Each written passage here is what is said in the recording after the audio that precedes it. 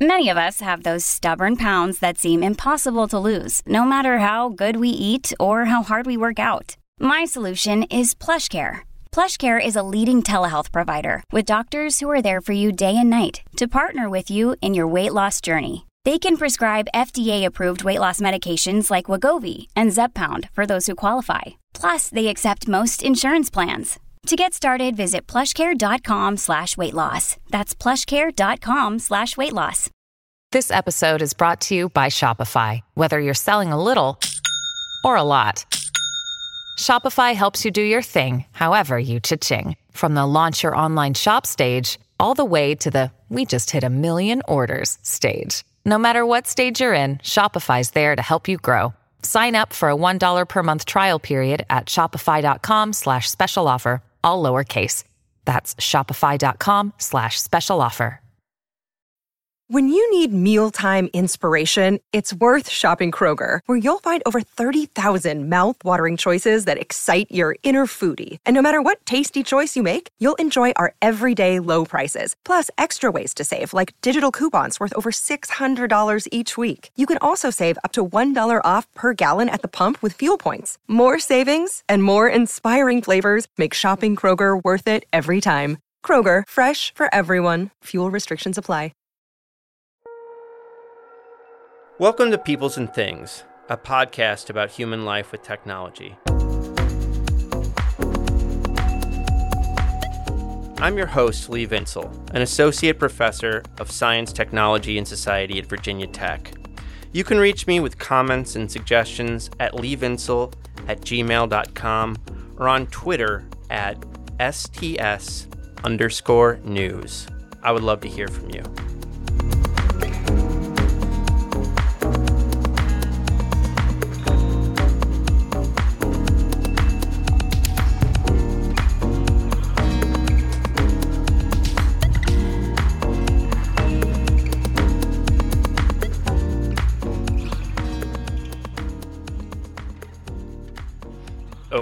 I'm good? Yep, go ahead. In 2020, the pandemic hit like a ton of bricks. And a lot of us, those who weren't deemed essential workers, went online. I bet you heard about this. How's it going? Are you doing okay? Are you hanging in there? But then some months ago, we started doing more things back in person. Still not everything we used to do in person, but more. And how's that been going for you? Are you the kind of person where still you hardly go out of your house or maybe don't go out at all? And if you do go out, you are really, really anxious. Or are you drinking beer with your shirt off at the bar, screaming the lyrics along with Lynyrd Skynyrd? Those are two different ways to live right there. How has being online affected the institutions of our society? And by institutions, I mean both deep cultural habits like shaking hands and organizations that formalize such habits like hospitals, churches, psychotherapy sessions, government offices, courts, and schools. For instance, has being online been bad for students, especially young children, and their learning? I've seen some studies say it has. How has Zoom affected churches or voluntary associations? On balance, has going virtual been good or bad? Like many people, I have mixed feelings about all of this. On the one hand, as a professor, I cannot tell you how happy I was to get back to in-person instruction with my undergraduate students last semester. And they were happy too. Though for the first part of the course, I taught them in an outdoor amphitheater like I was fucking Socrates or something. Though I call him Socrates. Socrates. And then I think about my work with my therapist, Bridget Simmerman, who is also my teacher and spiritual guide. We switched to Zoom when the pandemic hit, but we got back together as soon as we possibly could. Zoom simply isn't effective for the kind of work we do together. And Bridget and I both believe that as embodied beings, There are certain aspects of humans being together that do not work at a distance. What I'm talking about is only partly about body language. It also goes beyond that to what we might describe as the relating of spirits. I'm talking about our souls. But at the same time, I know that our move to being virtual has actually been good for some people in our society, and I can think of lots of kinds of examples of this. But maybe for the moment, I'll mention the disabled who have been asking for more virtual access to work and education for a long time. If we go back to being wholly in person, which I actually don't think we're going to do, we will harm some people. And to go back to my therapy example, I have little doubt that going virtual and the rise of online and video-based therapy has led more people to seek out therapy to get help for their struggles. And lots of people are struggling right now because we are living in some fucked up times. You know what I mean? I think you do. So again, has being online been good or bad? Well, guess what, folks? There's one thing you can say about life. It is complicated. You know, one thing that has helped me think about all of this is a book called The Distance Cure, A History of Teletherapy by Hannah Zevin, who is a lecturer in the Department of History at the University of California, Berkeley, and a member of the executive committees of both the Berkeley Center for New Media and the Center for Science, Technology, Medicine, and Society. Zevin is pretty cool, I think, and my bet is you're going to think so too. The Distance Cure tracks the history of teletherapy, which Zevin defines as therapeutic interaction over distance, and its metamorphosis from a model of cure to one of contingent help. It starts with letters sent through the mail, and it ends in our current coronavirus catastrophe. We also talk about the complexities and potential harms of going back fully in person, including how it will negatively affect disabled people. I mentioned the thinking of my Virginia Tech Disability Studies colleague, Ashley Shue, in our conversation. Big shout out to Ashley fucking Shue. I believe the work of Hannah Zevin is helpful for thinking about the time we are living in right this very moment. Right now, just as you hear this, the second that is just now gone. Boop! We need more nuanced thinking like this in the world. Get excited.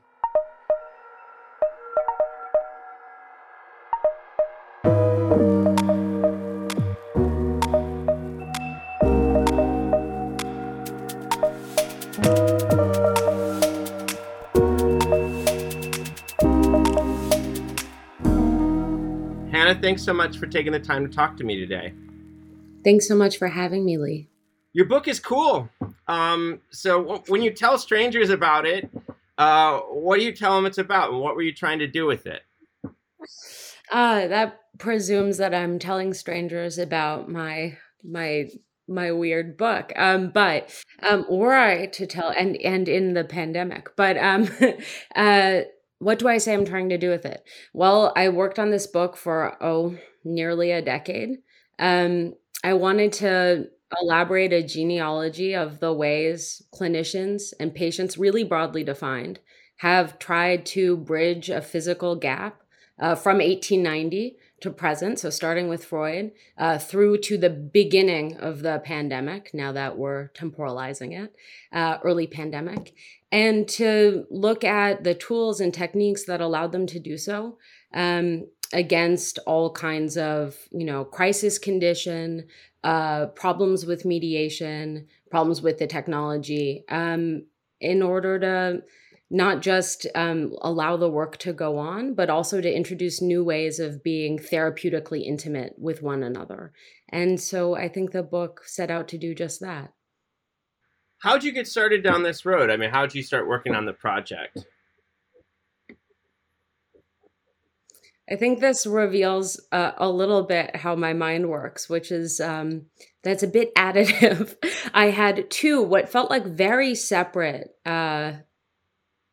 beloved sort of interests, as they're called, but that sort of belies how important they are to the one who has them.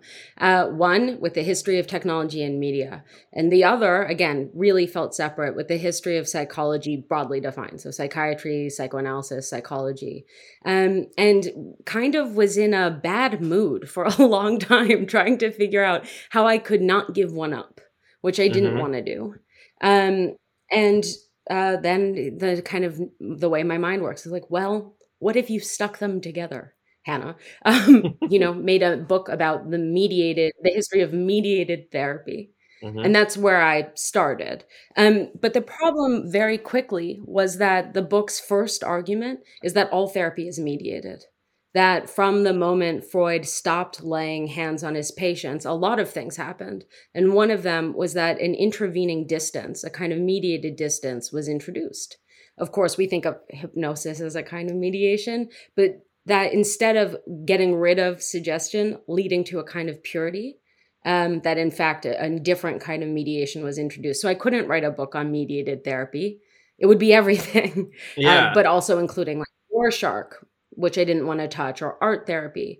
So I specified to teletherapy and proto-teletherapy in the case of letter writing, and went from there and wanted to go back as far as possible. And indeed, it was possible to write a chapter on Freud because he was doing, a version of teleanalysis via the Post.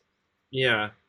I mean, I wanted to kind of draw that up because you put in some effort in the intro. I mean, it runs throughout the book, but it's especially in the intro in the Freud chapter of kind of breaking down what we might take as a kind of natural distinction between in-person talk therapy and therapy over media, because, you point out that it's never just like this dyad between like a two-person relationship between a therapist and the client or the person seeking care. There's always like the frame around it, right? There's the office, there's all these other things that add to it. So like, draw that out a little bit more. What does that allow us to kind of see about the relationship that we might miss if we just kind of assume we go from this natural two-person relationship to like, a phone or something other kind of mediated thing? Great. Thank you so much for that question. Well, part of the motivation was to really look at how the in-room scenario, which again, I always describe as being triadic. There's always a patient, at least one, a therapist, typically one, and some form of mediation. So in the sort of scene, instead of it being a dyad, I talk about the frame as you're bringing up, which is, yes, the office, but also the hour that people are meeting at, also the fee. These zones where people actually, the patients, so-called, tend to be rather expressive, but so do therapists, about kind of delimiting and boundary and also enactment when it's not quite respected or when it's broken. So it allowed me to say there's a continuity, but we're just adding a whole other set of framings. Like the phone is very different from Zoom for a whole host of reasons. Yeah. And that's going to inflect a therapeutic relationship in terms of medium specificity, which I talk about with each successive media across the book and medium across the book. But it also allowed me to pick up this question that was presented. Again, I was writing long before the pandemic, and long before the pandemic really was a kind of litmus test that we lived through. There was a lot of, almost moral panic around a kind of lesser or ruination of therapy if it was run through the screen. And so part of what I wanted to do was establish that the very things that folks pointed to as being a problem for quote unquote mediated therapy, for teletherapy, were already intrinsic to the flexible frame itself, starting with Freud. And so that in fact, we couldn't use Freud as a scapegoat to say Freud would have never approved of it, which people did do and still do. But instead to say this is there elementally, and then media regimes add something else. But you can't claim purity. You can't claim. So the book also has a kind of Easter egg around telepathy. And you said, of course, the history of teletherapy, but 50% of people say the book is the history of telepathy, which I love. Because there is this running joke and non-joke about the dream of telepathy as actually, inflecting the dream of teletherapy and vice vice versa. Mm-hmm. And so if telepathy is the purity, the no mediation, teletherapy is both its anonym and its sort of sister technique. Mm-hmm. You do a nice job talking about money as part of the frame. I mean, the money is a part of the relationship. So I wanted you to kind of, say a bit, just tell listeners about how you think about that. But I mean, I think one of the things you also draw out in multiple chapters is that it's kind of a mark of privilege to privilege in-person talk therapy because it's so expensive, right? Especially psychoanalysis, but also just talk therapy. Going to see a therapist is not cheap, and often these kind of mediated technological therapies, whether it's hotlines or chatbots, whatever you're doing, are much more affordable, right? So I want to, just say a bit about that, like how you think about money and the relationship, and then the fact that teletherapy is kind of, is often cheaper. Great. So that was one starts a project, and then there are moments where one needs to be sort of fed a reason to keep going. And for me, one of the sort of underlying political concerns of the book was that, again and again, as I was doing the archival research, teletherapy is almost always, across its long history, including with Freud, done for free or for a very low fee. And that psychoanalysis, as an example, now, yes, in general, is extremely expensive, partially because it asks you to come with some great frequency, which also means, of course, not only are you paying, but you're not working. And so for those of us who have the hourly wage, this is a double problem. And not just the hour, but the commute, right? Which is one reason people are hesitant to go back to the office, IRL. But money is central. And the way money is theorized from the very beginning of psychoanalysis as the first kind of case of professional psychology shows us that on the one hand, many people believe and still believe that psychoanalysis, as an example, should be very dear to purchase. It's the mark of value. Literally, it's the most concrete thing in the world, that in order to make the patient want to do the psychical work, you have to make them invest in it economically. But Freud, one thing, I mean, lots of people have lots of feelings about Freud. I have some. One thing you have to give Freud is that he was an incredibly flexible thinker. He would happily revise himself. And Freud gave up that idea around money, that analysis should be very dear, and actually tried to think about ways to offer it to the masses. And this happens at the start of the Spanish influenza and at the close of World War I.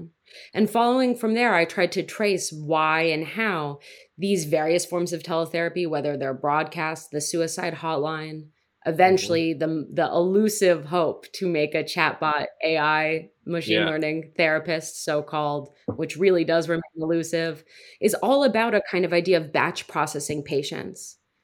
At the same time, corporate teletherapy, which really sort of follows from a lot of those experiments in the 1960s, as we get the rise of CBT, as we get the move from asylum to communities that are not prepared to do the work because they're not funded correctly. And that's a whole other conversation. Teletherapy gets escorted by a democratizing promise. It says it's going to care for the most vulnerable, that it's going to, via just a seemingly telephone wire, extend the reach of therapy. And the book really criticizes that, sort of PR and marketing is saying, well, not really. And where it happens, it's often to capture and control those populations rather than provide a kind of moral good or care for them. So both things are happening at once in the book, two currents around the economic production of the telepatient and the teletherapist. Yeah, I mean, I think you're just showing that it's part of capitalism, right? I mean, we have this kind of Fordist impulse to, make things as cheap as possible via technology. But there's also this kind of control aspect, right? That when we do it, we often do it in the name of making groups kind of disciplined and subservient. Yeah. And of course, that's deeply true in the sort of psi disciplines, right? As they cross with all kinds of disciplinary projects. I mean, we know this. So that was constantly in evidence, but not all of the cases that I'm looking at are participant. And in fact, some of them are fighting back. So the third chapter of the book is called The Far Voice, like the telephone, which is about the rise of the suicide hotline. And in the United States, the suicide hotline started in the late 1950s, precisely as a therapeutic space away from both the reach of psychiatry and the police. On the one hand, psychiatry, because the hotline was being used by LGBT community members in the Bay Area, where I'm calling from today. And on the other hand, policing, because not only were police also involved in all kinds of homophobic raids, this was the Lavender Scare era, but also suicide was criminalized. And so the hotline was all about moving away from both those modes of control and capture. And that legacy exists today in organizations like Trans Lifeline, which don't call the cops, which don't tend to make use of psychiatric experts and so on. On the other hand, we have datafied hotlines as well. Yeah. So I think academics who know some things about Freud know that he tended to use kind of communicative technology metaphors in his thinking a lot, like notes to senders and this kind of stuff that like Derrida and these people would play with endlessly. But you point out that he actually used letters to do therapy and other kinds of media. So tell us a bit about that. Tell us about this other side about Freud that I didn't know about. Not the metaphor, but the actual letter writing. Yeah, I think I have a like in joke somewhere being like, well, instead, like actual use of media. Right. So it is well known, in part thanks to Derrida, but also lots of people who've worked on the intersection of psychoanalysis and media, the mystic writing pad, and especially the most crucial metaphor, which is that analysis itself is like a telephone call, which is the one that's brought out a lot. So I knew that too, and instead wanted to see what Freud's relationship to actual media were. And I couldn't find any evidence that Freud was using the telephone for much analytically. But Freud was a massive correspondent. He didn't really keep a diary. A little bit towards the end of his life, he kept some very basic notes to help him remember things. But he wrote it all down in his letters. And there's a very famous sort of set of letters between him and, at the time, for a while, his best friend, Wilhelm Fliess, where they're called The Origin of Psychoanalysis, this set of letters. And they have a wild history involving burning them and princesses and, fleeing the Nazis and all of that's in the book. You can read it. But at the core, the letters are understood to be the site of the beginnings of psychoanalysis, where Freud is working out things like the Oedipus complex, interpretation of dreams, other elements of childhood sexuality, really important to media theory, the psychopathology of everyday life, and so on. Like, this is a big moment for Freud. Not the only one, but a very big one. And it's all written down to Wilhelm Fliess. But because the letters were partially burnt, we only have Freud to Fliess. We don't have Fliess to Freud.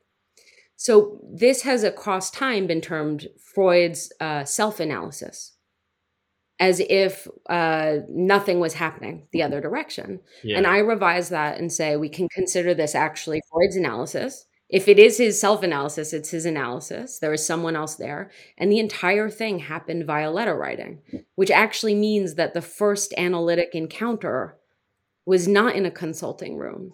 It was over 10 years or 8 years via letter writing. Then Freud goes on to do some more and has an entire case via letter. But then there are endless other examples where a patient will drop off, do just 3 months of treatment and have to go home. Lots of people came to Vienna to see Freud. Then they'd go home. And Freud kept up correspondence, analytic correspondence with those patients. This was really important during both world wars also, though Freud died in 1939. I loved it. I thought it was really terrific. The next chapter on broadcast media and mental health, I think kind of surprised me just because, it was just different. It kind of like caught me by surprise.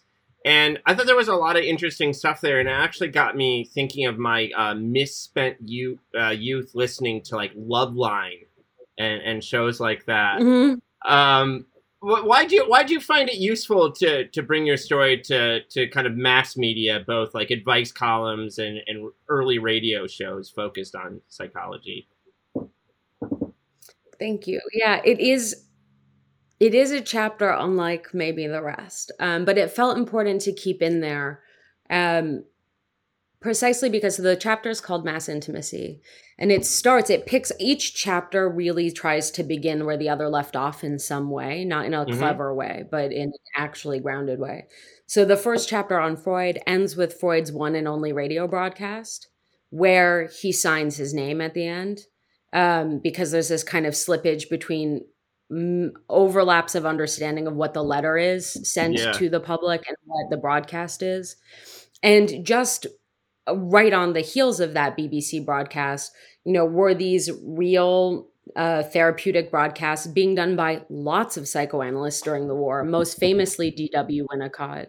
And I try and think about them as teletherapy, but not where there's a specific patient, but where everyone is sort of joined as a class of patient, precisely because this is where that notion of batch processing starts to kick in. Yeah. So teletherapy across its long history is almost always attended by crisis, obviously personal crisis, but greater than that too, national crisis. And so the beginning of the chapter situates that, following lots of lovely scholarship that has come before, and then moves to trace that move of batch processing patients where in fact it is a collective, not just in terms of broadcasting, but also group therapy. That's the first part.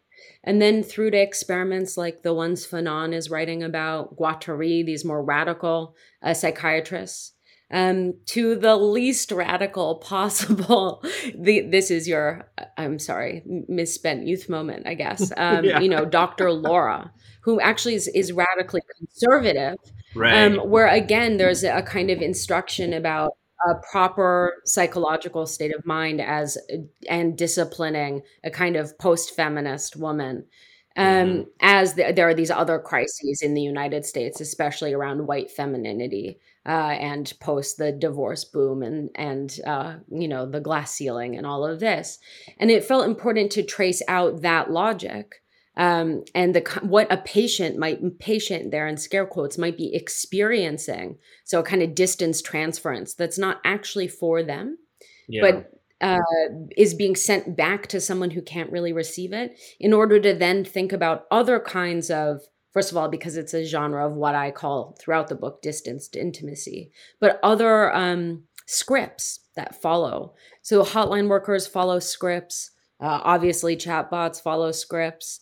Even some of the early e-therapy that was being done is very template focused. And so it's where that begins, because it's not present in Freud. And so it felt really important to get it going early in the book, to show this is much older than just the panic about, will Google's Wysa or a bot, cute, adorable penguin, know who I am? Or is it all just one thing? Is it just a script? We've been running scripts since really across the 20th century. First, I think, starting on the radio. That's really interesting. I mean, it also just got me, and I'm sure there's good stuff on this written, but, it just also got me thinking about the wider world of, the term pop psychology often gets used kind of disparagingly, right? But there is an enormous market of people writing about psychological stuff for, readers, consumers, like the magazine Eon, which I've written for several times. They really have headed very hard in a kind of psychological dimension. They now have a whole separate magazine called Psych, and really that's it. So it also just got me thinking about that, like that world of us as like consumers of pop psychological knowledge, not in a disparaging sense necessarily.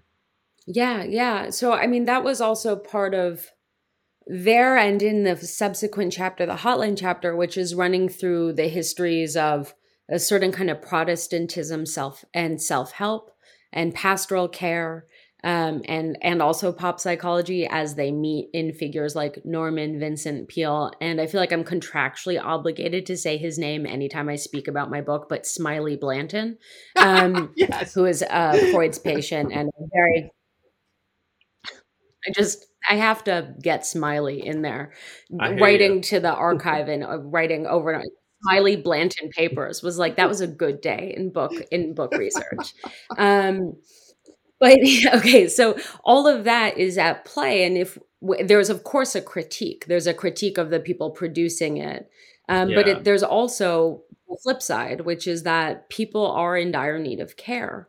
And that being in need of care, of course, is a massive vulnerability. And so another thing the book is tracking is that contraction of that triad from patient, therapist, and technology, media, mediation to just the person and the technology. And that really begins with that kind of pop psychology ethos and self-help ethos, where, again, it's a script. You can read the same book that I'm going to read, and we're both going to be helped. So one of the hardest things about writing this book was that almost every day I sat down to write, I was tasked with thinking the question, is some help better than no help? Mm-hmm. Is it not? For whom? When? Really tracing the stakes of what was being instructed in these, relationships that include, of course, the very punishing interpersonal relationship with psychiatrists and their patients in the consulting room. Like, this is, again, it's not about the tele, it's about something else. Mm-hmm. I want to talk, the chapter on hotlines is just so great. And I think this is something like almost everyone knows of the existence of suicide hotlines and other kinds of hotlines, but I feel like this is just like, they don't know this history. So tell us about where these things come from and how it all got started. Thanks. Yeah. I think the Hotline chapter, if one is allowed to say what their favorite chapter to write was, is probably this one, to sit with these actors.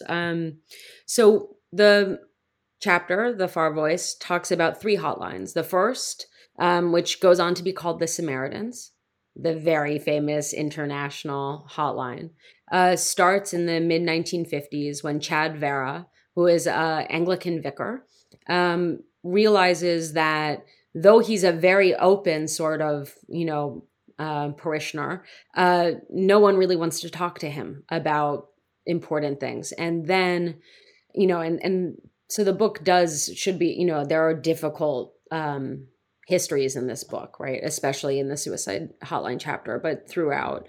A young parishioner in his church takes her own life when she gets her first period, because she's mistaken it for some sort of quote unquote venereal disease. And there's a suicide epidemic in London after the war. And he's starting to think about how he can reach those in need of care. And he realizes that he's a good candidate, but again, no one wants to talk to him face to face. So he moves to London, where he requisitions, I guess is the word, a church that had been bombed out in the Blitz, so that had no congregation, and staffs it with himself and a number of his secretary, a number of Prosner is her last name, a number of volunteers, and starts taking phone calls. And it just explodes. And very quickly is very celebrated as well. And that's the first hotline in London. And of course is still extant till this day. And again, as I said, international. The second that I look at is that 1959 hotline in the Bay Area, started also by an Anglican priest named Bernard Mays, who's a self-appellated queer Anglican priest, and at the time was closeted at work, who was working in Marin, which is going to be funny to people who live in the Bay Area, and hated it. And so would come down to the Tenderloin district on the weekend to go to gay bars and let I think his term is the frost of Marin dissipate. And then he'd go back on Mondays. And while he was there, he again saw this same, a version of the same problem that Vara had seen, which is that there was a massive, thriving lesbian and gay community on the one hand that San Francisco really punished, and on the other that there was a suicide epidemic. And that San Francisco as a city and its media was very blithe about and almost celebrated, which really disturbed him. But again, no one wanted to, from his experience, go talk to a psychiatrist, and they certainly weren't going to call the cops. So he starts to disseminate a little matchbook that he writes in the inside flap of a matchbook for all the ex-smokers out there. And he says on the inside, thinking of ending it all, call Bruce with his phone number. And he started a suicide hotline where, again, it was all volunteers, no one with any psychiatric training. I mean, they were rejected. And within 1 year of the hotlines being running out of the Tenderloin, the suicide rate in San Francisco was cut in half. And causation, et cetera, we don't know, but it obviously had a pretty intense impact. One of the nice things you draw out in that chapter is that hotlines are a kind of peer-to-peer help. They're often staffed by volunteers who don't have training. So yeah, I mean, just say a bit more about that, because it kind of, in a way, like, and up to this point, not everyone. I mean, some people are pastors and some people are other kinds of figures with status, but most of them are, trained, or they're doctors or something. But here we have, this kind of, relationship not based on those kinds of credentials.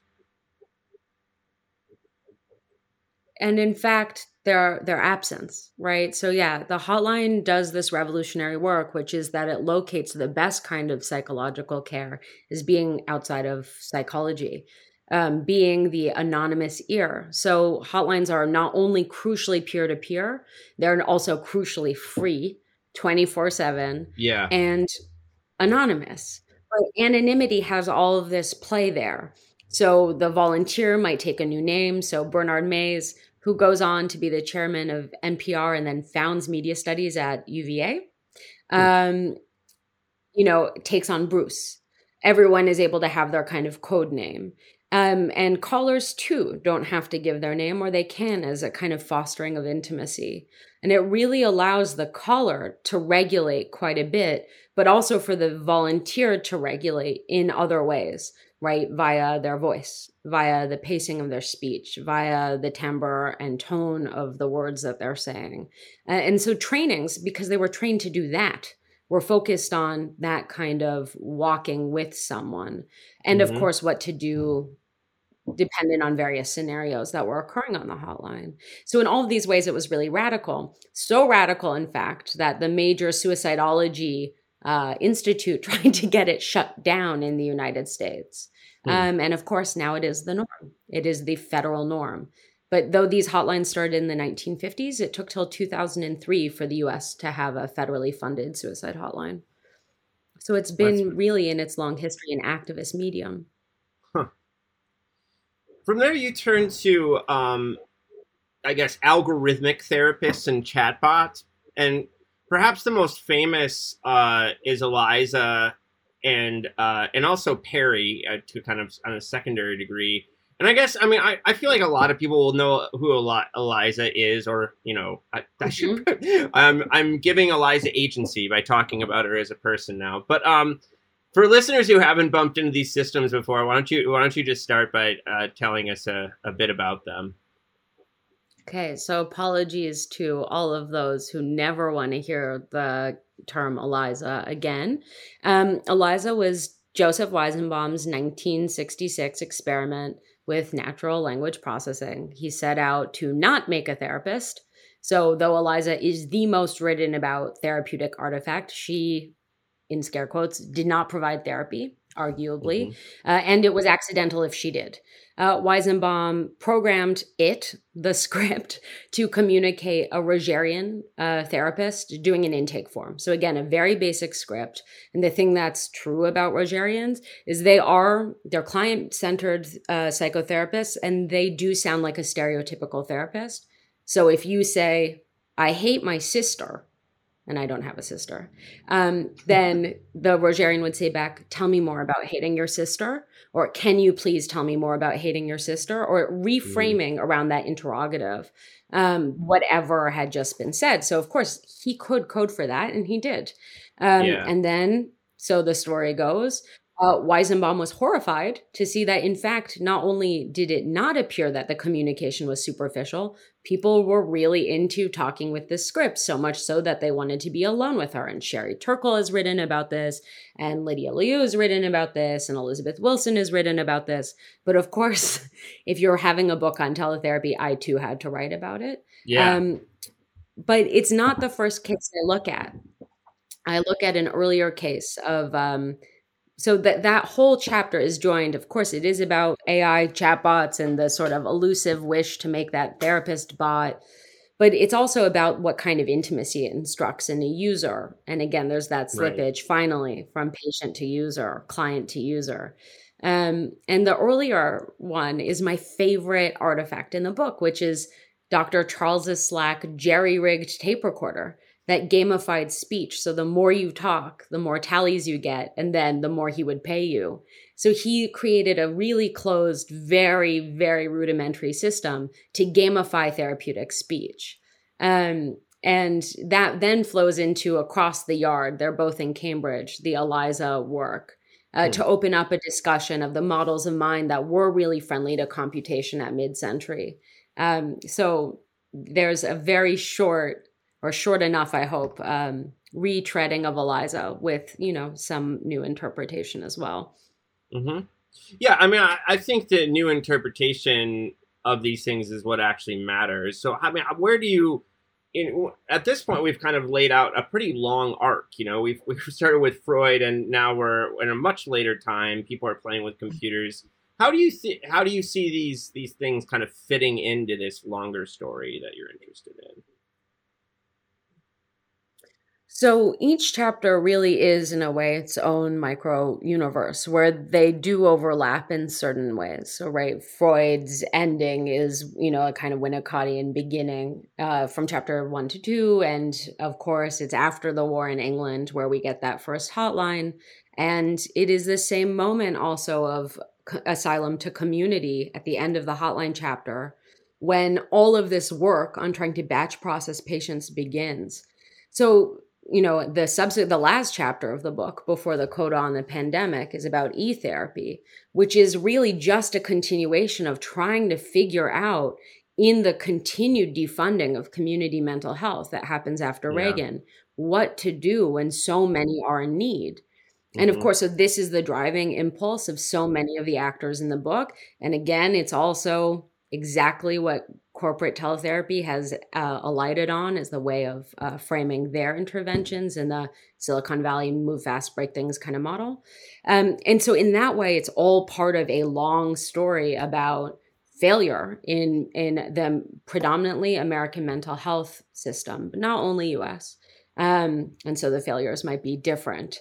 And how, of course, there's been this long turn to a kind of techno-optimism or techno-chauvinism. Yes, it's going to fix it. And indeed, not so much. But it's also really impacted what kinds of therapy are understood to be proper, not just by, schools that are doing the training. So CBT is the dominant form now, and it's also the only form a computer can provide. But to sort of look at this whole ecosystem. So the book is really trying to say, teletherapy is therapy's shadow form, and we can re-understand the history of therapeutic care, as well as, intimacy at a distance for media and tech historians via this aperture. So I think that, because of COVID, and we'll go to COVID in a second, because I thought your coda was great, but, because of where we're at right now with the internet and therapy, I think this is something people have thought about a lot, especially the last few years. But the chapter on kind of e-therapies in the 80s and 90s was another one where I just thought you did a wonderful job kind of laying out the early history of people trying to toy with these things. So can you just tell listeners a bit about like what people were up to in the 80s and 90s with these things? Yeah, thank you. So that chapter opens with a digital suicide note, but just very quickly to say, which could have been a prank, which could have been real, and no one knows who sent it, but that was sent at Cornell in the late 1980s to a new digital e-therapy service that the university was trying out. And I look at from there the sort of experiments in the late 80s and early 90s with very sort of cuspy and very quickly changing internet cultures through 1996, which is very different from the late 80s, where people are trying to think about how to harness this new technology new to them, to provide a new form of therapeutic care. One, again, that like the hotline is very invested in anonymity or pseudo-anonymity, and is almost, again, always for free, even though many of the people I interviewed for this said, yes, I thought I would charge $300 for a month of unlimited care in 1996, and I ended up never making nor charging a cent. So it, again, comes back into this sort of democratizing fantasy that the individual can scale and provide more care faster, better because of now the internet. So you end with COVID. I mean, when Andy Russell and I were publishing the Innovation Delusion, we were in revisions when COVID hit, so it was like we got to add the word pandemic in a couple places. And then there was so much discourse about like essential workers and stuff who were many of whom were the kind of people we call maintainers, that it would have been nice to be able to write a coda of sorts. But I feel like, your book was another one kind of, not that COVID is any kind of blessing for anyone, but if there's a moment for your book to come out, it was an interesting moment to be able to reflect on. So I guess, what are some things that you think we should draw out of COVID when it comes to, all the themes you explore, in this notion of, care and healing at a distance? Well, I think one thing to say is we're still deeply in it. And so earlier when I said that the coda, which is called When Distance Was Everywhere, or When Distance Is Everywhere, I can't remember if I was optimistic or not. But I wrote it at the end of last June. I had When Distance Is Everywhere. Okay, I was being pessimistic. Yeah. So I wrote the coda in relationship to not just the pandemic, but also the uprisings of that summer, which is now 2 summers ago, seeing as it's fall, and of 2020, and really thinking about what kinds of care were being offered and received, and also trying to do a history of the present, right? To say this is what's happening right now. So looking at how every single form of care that I had explored, like including the letter, was coming into the very urgent and emergent pandemic crisis situation. So lots of new hotlines for emergency workers specifically, all over the world, not just in the US. New call-in shows. Like it was just the entire playbook and trying to think about that. But I also wanted to do 2 things in the coda. One was to add a kind of theorization of failure, of glitch, of rupture. Because again, in the switch to Zoom, lots of the therapists that I'd been in touch with were saying, well, it freezes. And that's unbearable. So I was trying to think about why little moments of failure in the medium are felt to be unbearable. So I talk about the medium inside as one sort of aperture onto that question, because Fanon shows us early in the second chapter that in fact the so-called broken medium might actually be the perfect medium. And so this notion that the medium has to be perfect to work is I think wrongheaded, and I try and talk about that. And then also to think about all of the narratives of loss surrounding teletherapy, but also really all remote relations that were coming up in the pandemic. Yeah. We were all academics. It was like March 13th, suddenly no more classroom, figuring out Zoom teaching and so on. And a lot of the discourse within the academy was very similar to what was happening also over in psychotherapy writ large.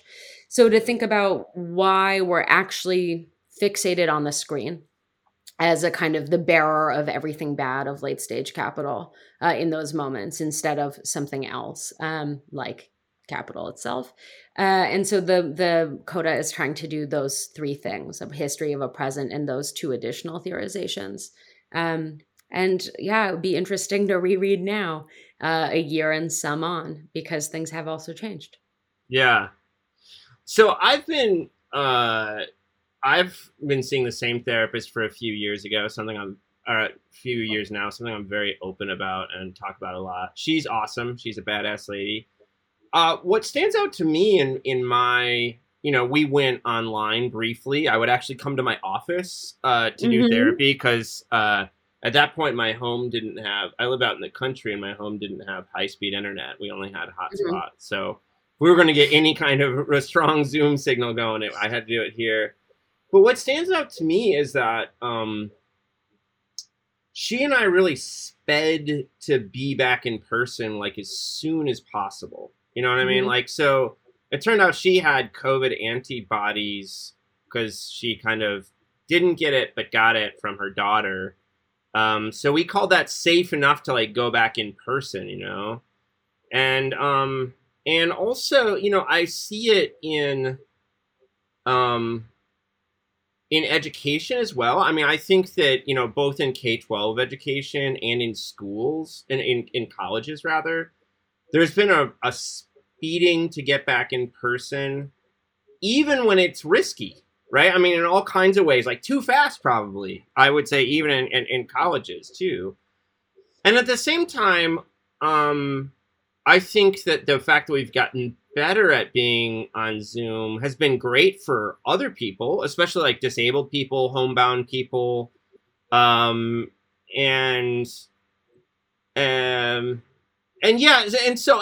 my therapist, I actually saw her today, and I told her I was going to interview you about your book, and she said that some of her therapist friends say that they're going online forever, so it's really worked for them. So yeah, I just wonder like what you think after spending a decade with this book on kind of care at a distance, like this kind of I don't know. There's so much there, but I mean, maybe we can start with that feeling, that craving so many people have to like get back in person, to get back in the room. Well, let's just start there. Well, I mean, so just start with I had to go to my office because we don't have internet. So on the one hand, opening up the option of online interaction is of course huge for accessibility. Yeah. Right. And so important, and something that's been agitated for so long by disability activists, that suddenly, once the abled population writ large needed it, and of course is now being rescinded also, as the disability activist community is fighting to keep these new avenues open. We're seeing that in therapy, right? Yeah, for sure. But there are other issues of access, right? The idea that just everyone has the infrastructure, including the high-speed internet, is not true. It's deeply not true in the US and let alone beyond. So there are all these different sort of variables to weigh, which really means that it starts to be a triadic conversation between a patient, a therapist, and the material reality holding the two of them together, along with things like risk. Right? Risk tolerance is actually quite particular Totally. Yeah. One might feel totally comfortable themselves, but have an unvaccinated 4-year-old, and it's going to be a totally different conversation for some. Yeah. So I think all of those things have been in play. But yeah, I've talked to many people who never want to go back to their offices. Right. In part because it's cheaper economically, and so they can work less, or they can lower their fees, or have a more radical sliding scale. I've also seen it really reinvigorate conversations around, and I make this argument in the opening of the book, and I couldn't be more pleased to see it borne out in real life and now, that once you start having some flexibility around other aspects of the frame, people start to reconsider the money and start to reconsider, how could I make a more radical and equitable private practice? What about opening up a clinic? So I think that on the one hand, it's very much still a question about teletherapy, care at distance, but also these other ways that just that shift, we can do it, means that people are really considering, access to therapy more broadly. I'm also really worried about that pushback, obviously, to schools, which we're living through. We were just talking about teaching in person before the call began. But also with therapists, where it can rescind access that was just so painfully won. Mm-hmm. Yeah, I mean, I think this is a real theme amongst, my colleague Ashley Hsu is a figure in the disability studies community, and we have other folks here. And this is a big theme you hear a lot from that community, is that these are, as you said, these are things they've been pushing for forever. And, finally it happens because, the ableds need it. And then, as soon as like the ableds don't need it, there is this real risk that we can just take it all away. So, yeah. And I mean, we know what's in part behind that push to have us all back in the classroom, which is profit. And profit that isn't very concerned with X kind of risk, the one we're living in. And we might also, I don't know how you feel, be happy at moments to be back with students. And also there are other problems. So one thing that's interesting is, very particular to the therapeutic community, there's a lot of debate about whether or not it's better to meet on Zoom with no mask than to meet in the office with a mask. Yeah. And people, again, have very strong feelings about this. So because it's not very interesting to say, well, it totally depends on the individual. Yeah. I like to think about this more theoretical idea, again, of the medium inside. And that could include the idea of a face covering being so impossible. Why, right? It turns out scientifically that it works just fine. But same with Zoom, is considered as good as in person. And yet experience is saying something else for a lot of people. And so that's really where the coda is trying to go at the end. Mm-hmm. So what's next for you? Do you have a next project lined up? Yeah. So my second book is called Mother's Little Helpers: Technology in the American Family. And it's under contract with MIT Press. Cool. I'm currently writing the seventh and final chapter. But there's a lot of work to be done before I can give it back in. So, right, the pandemic also slowed down the distance cure. So it looks like but I'm not. I see. Interesting. And, it's part of the same idea. And there is a very serious idea or contender for a third project of looking at this very important relationship between technology and things and people. I think the title of your podcast gathered around this idea of triads. And so now the triad that I'm looking at is the mother, but really, again, quite broadly defined. I'm not very invested. Well, I write about that, so I'll leave it there, about quote unquote the mother and the child and technology. From, conceptions of fit and unfit mothering at mid-century as it's run through domestic architectures. Yes, the refrigerator mother, but many other kinds and qualities as well, through, incarcerated parents who are fighting for access to their children in custody, as well as doing all kinds of distanced intimacy practices. So it really starting in the 1940s through our present, again, a somewhat shorter time frame. But that's cool. The book. And do you write about Valium or other pills? Is that part of the story?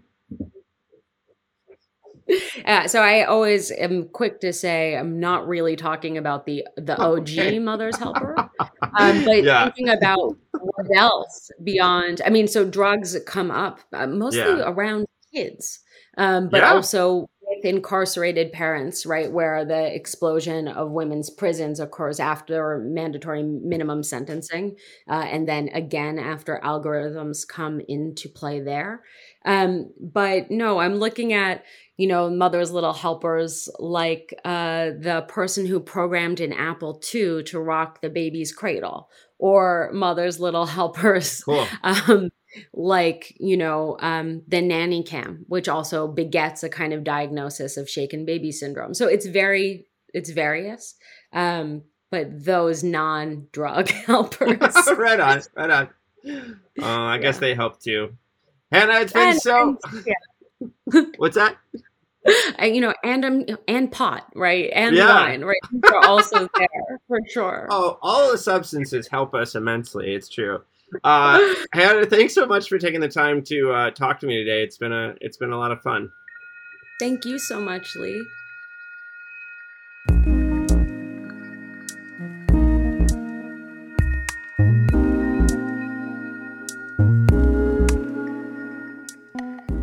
I hope you enjoyed this episode of our podcast. Peoples and things, like most things in this world, depends on the work of many people. I want to thank my brother Jake Vinsel for writing the music for the show. I want to thank my buddy Juliana Castro for designing the logos for the podcast. You can check out her work at julianacastro.co. Peoples and Things is a production of Virginia Tech Publishing and the University Libraries at Virginia Tech. Production activities are supported by the Athenaeum, a space in the library that acts as a hub for digital humanities teaching, learning, and creation.